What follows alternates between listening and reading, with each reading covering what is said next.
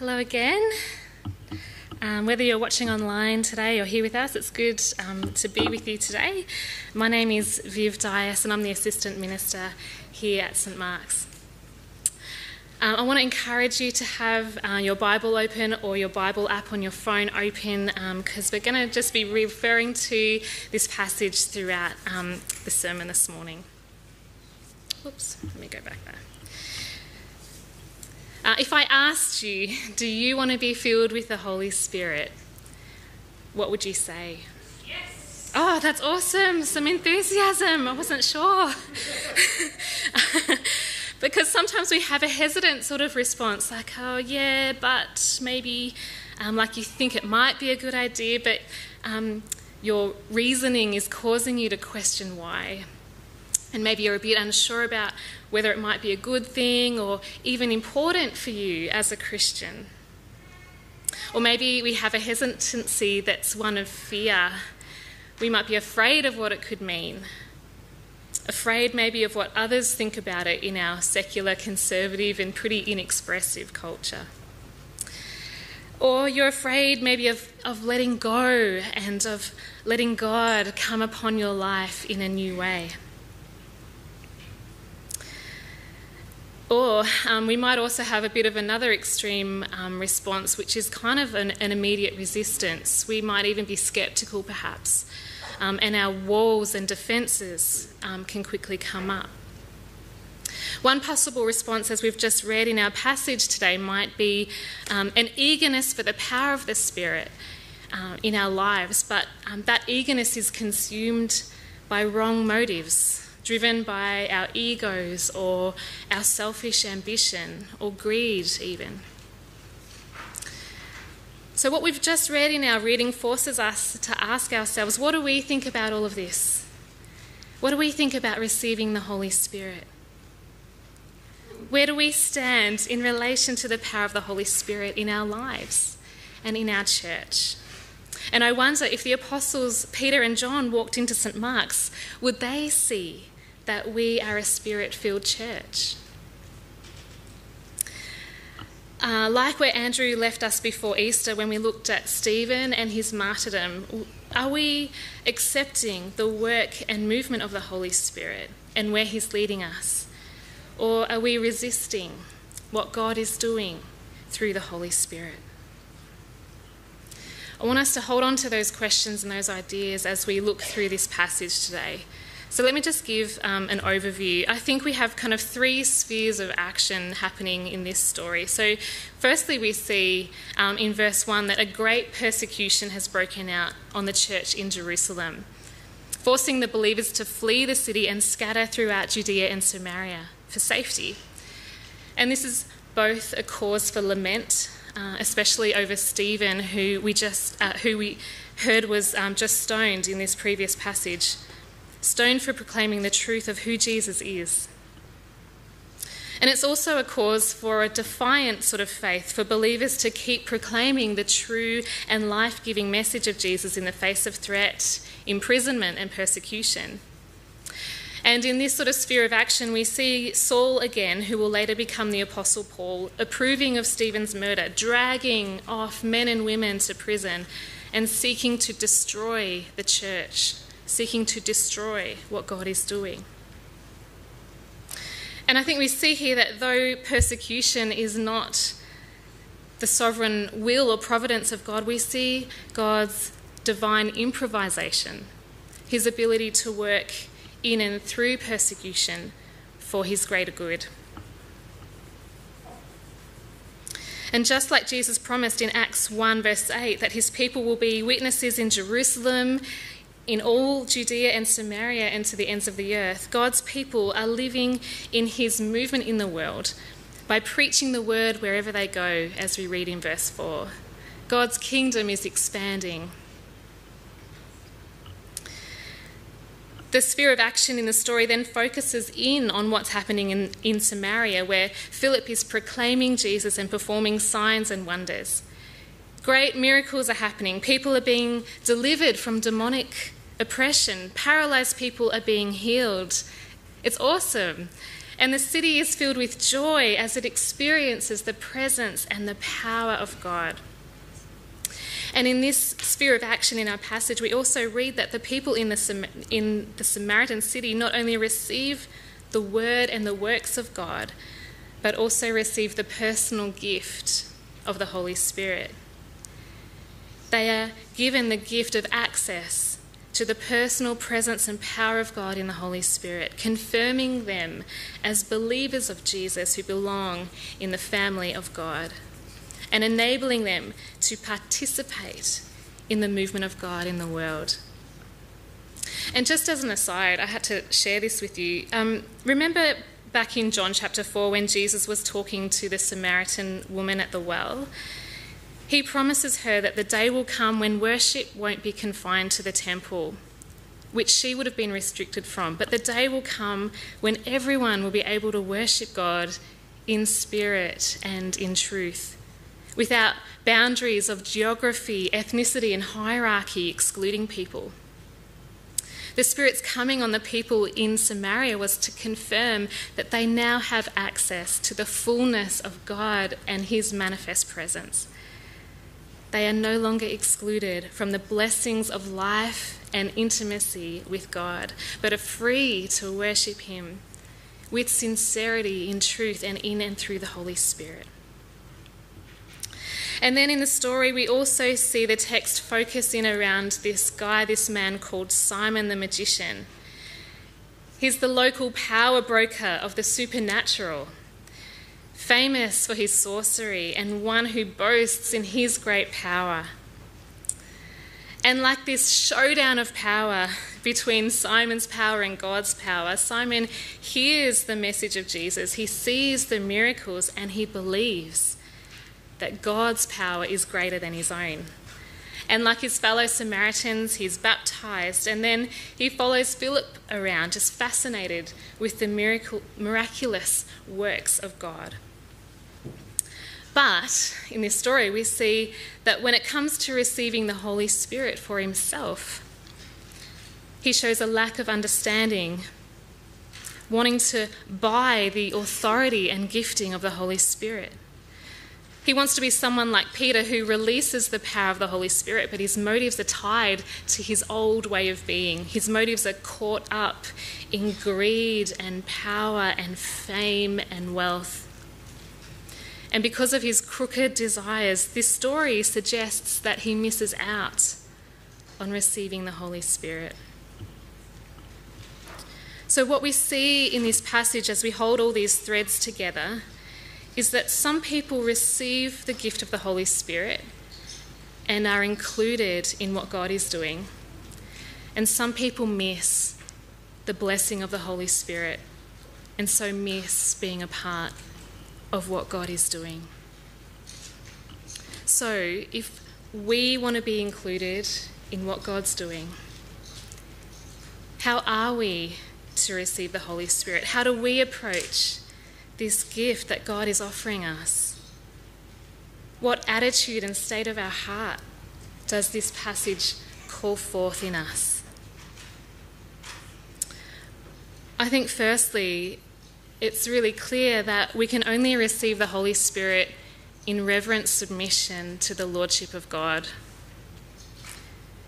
In verses 9 to 13, as we see this showdown of power between Simon and God, I think it becomes really clear. Let's have a read from verse 10. And all the people, both high and low, gave him, that is Simon, their attention and exclaimed, "This man is rightly called the great power of God." They followed him because he had amazed them for a long time with his sorcery. But when they believed Philip, as he proclaimed the good news of the kingdom of God and the name of Jesus, they were baptized, both men and women. Simon himself believed and was baptized, and he followed Philip everywhere, astonished by the great signs and miracles he saw. So God's power is recognized even by Simon himself as superior to any power that can be wielded by anyone, superior to any other power out there in the supernatural and spiritual realm. And I think this is so important for us to acknowledge personally for ourselves. Because when we're asking the Holy Spirit to fill us, we're actually submitting ourselves, submitting our own power, our own agency, our own lordship over our lives to the great power and authority of God. We're asking that his power becomes the superior power directing our lives. We're submitting to his lordship, his rule, his reign, to his kingdom in our hearts and lives. You see, even though Simon acknowledged the greater power of God, he still thought he could control it. He still thought he could use the Spirit to his own advantage, and he failed to realise that the Holy Spirit is a person, not a thing, and a person of the very essence and energy of the Most High God. And so when we ask the Holy Spirit to fill us, we're saying, not what I want, but what you want, Lord. We're saying, Lord, do whatever you want to do in me. And we're opening ourselves up to his authority and letting go of our own. And I think this is where a lot of Christians find this such a big step, because it's hard and it's scary even. But until we yield our hearts to God in the person of the Holy Spirit, in reverent submission, we can't know that. I don't think we could know his power in our lives. And this brings us to our second point, that we're to receive the Holy Spirit with right motives. Let's read from verses 17 to 23.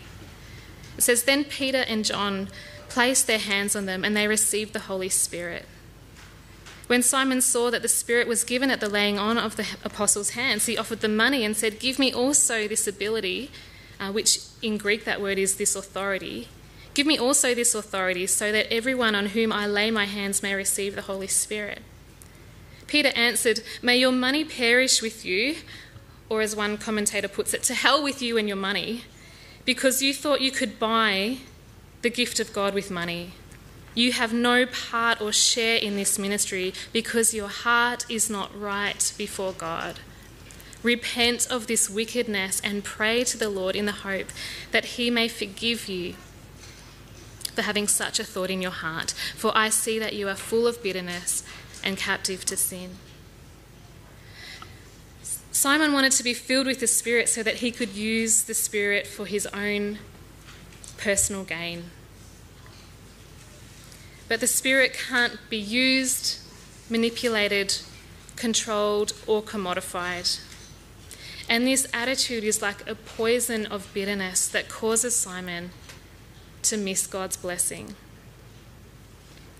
And as we just read in verse 21, Peter says to him, "You have no part or share in this ministry, because your heart is not right before God." So when I asked you at the start, do you want to be filled with this Holy Spirit? Was your immediate reaction one where you could say that your heart was right before God? Let's think for a moment about who the Spirit is and what he does. The Holy Spirit works to bring about the glory of Jesus. He points people to Jesus. He fills us so that we can live for Jesus, so that we can be transformed into his image, to empower us to love God and others, to empower and enable us to share the good news. He fills us to confirm our belonging in the family of God, to enable us to build up and encourage our fellow believers, and to participate in God's purposes and mission in the world. So if your heart resonates with what the Spirit is here to do, then you're in the right place. But until we recognise that the Holy Spirit isn't here for our purposes, but to fulfil his, we will miss out on experiencing our part in his ministry. If we want to be filled with the Spirit, we must be willing to serve his purposes, not our own.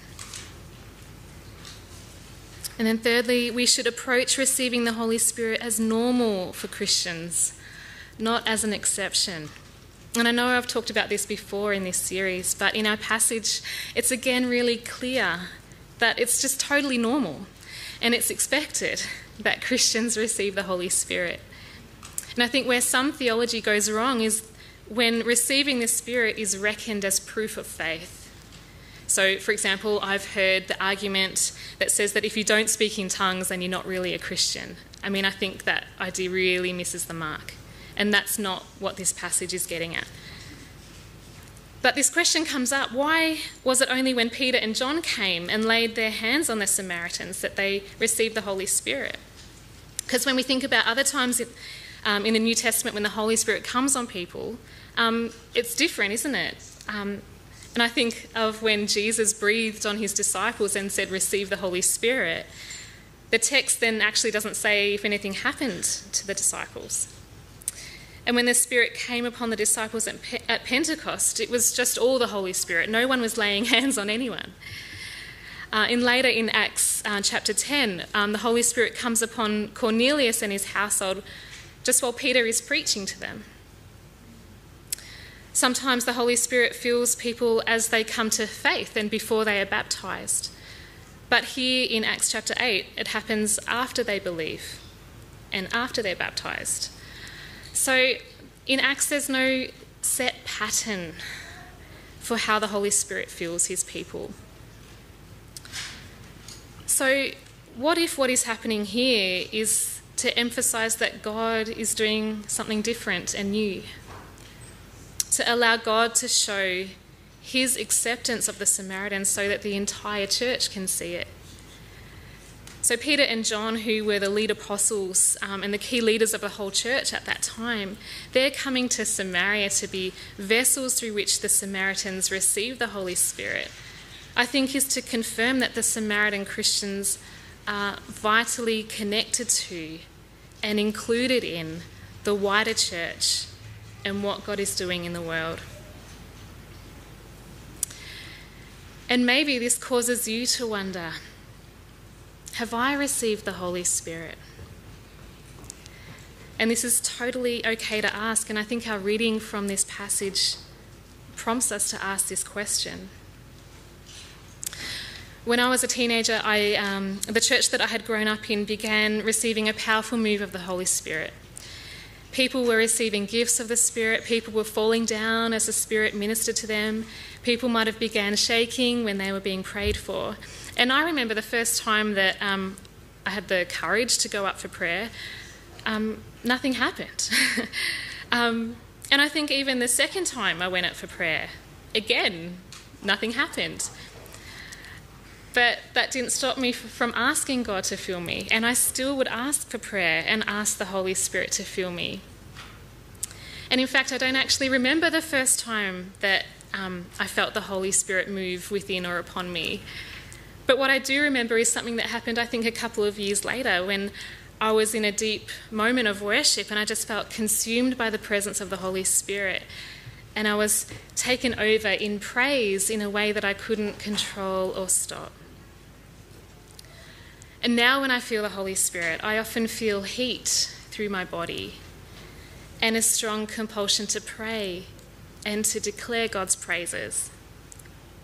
Sometimes I know the Spirit is moving when I connect with someone to the point of tears, when there's a shared connection with someone in what the Spirit is doing.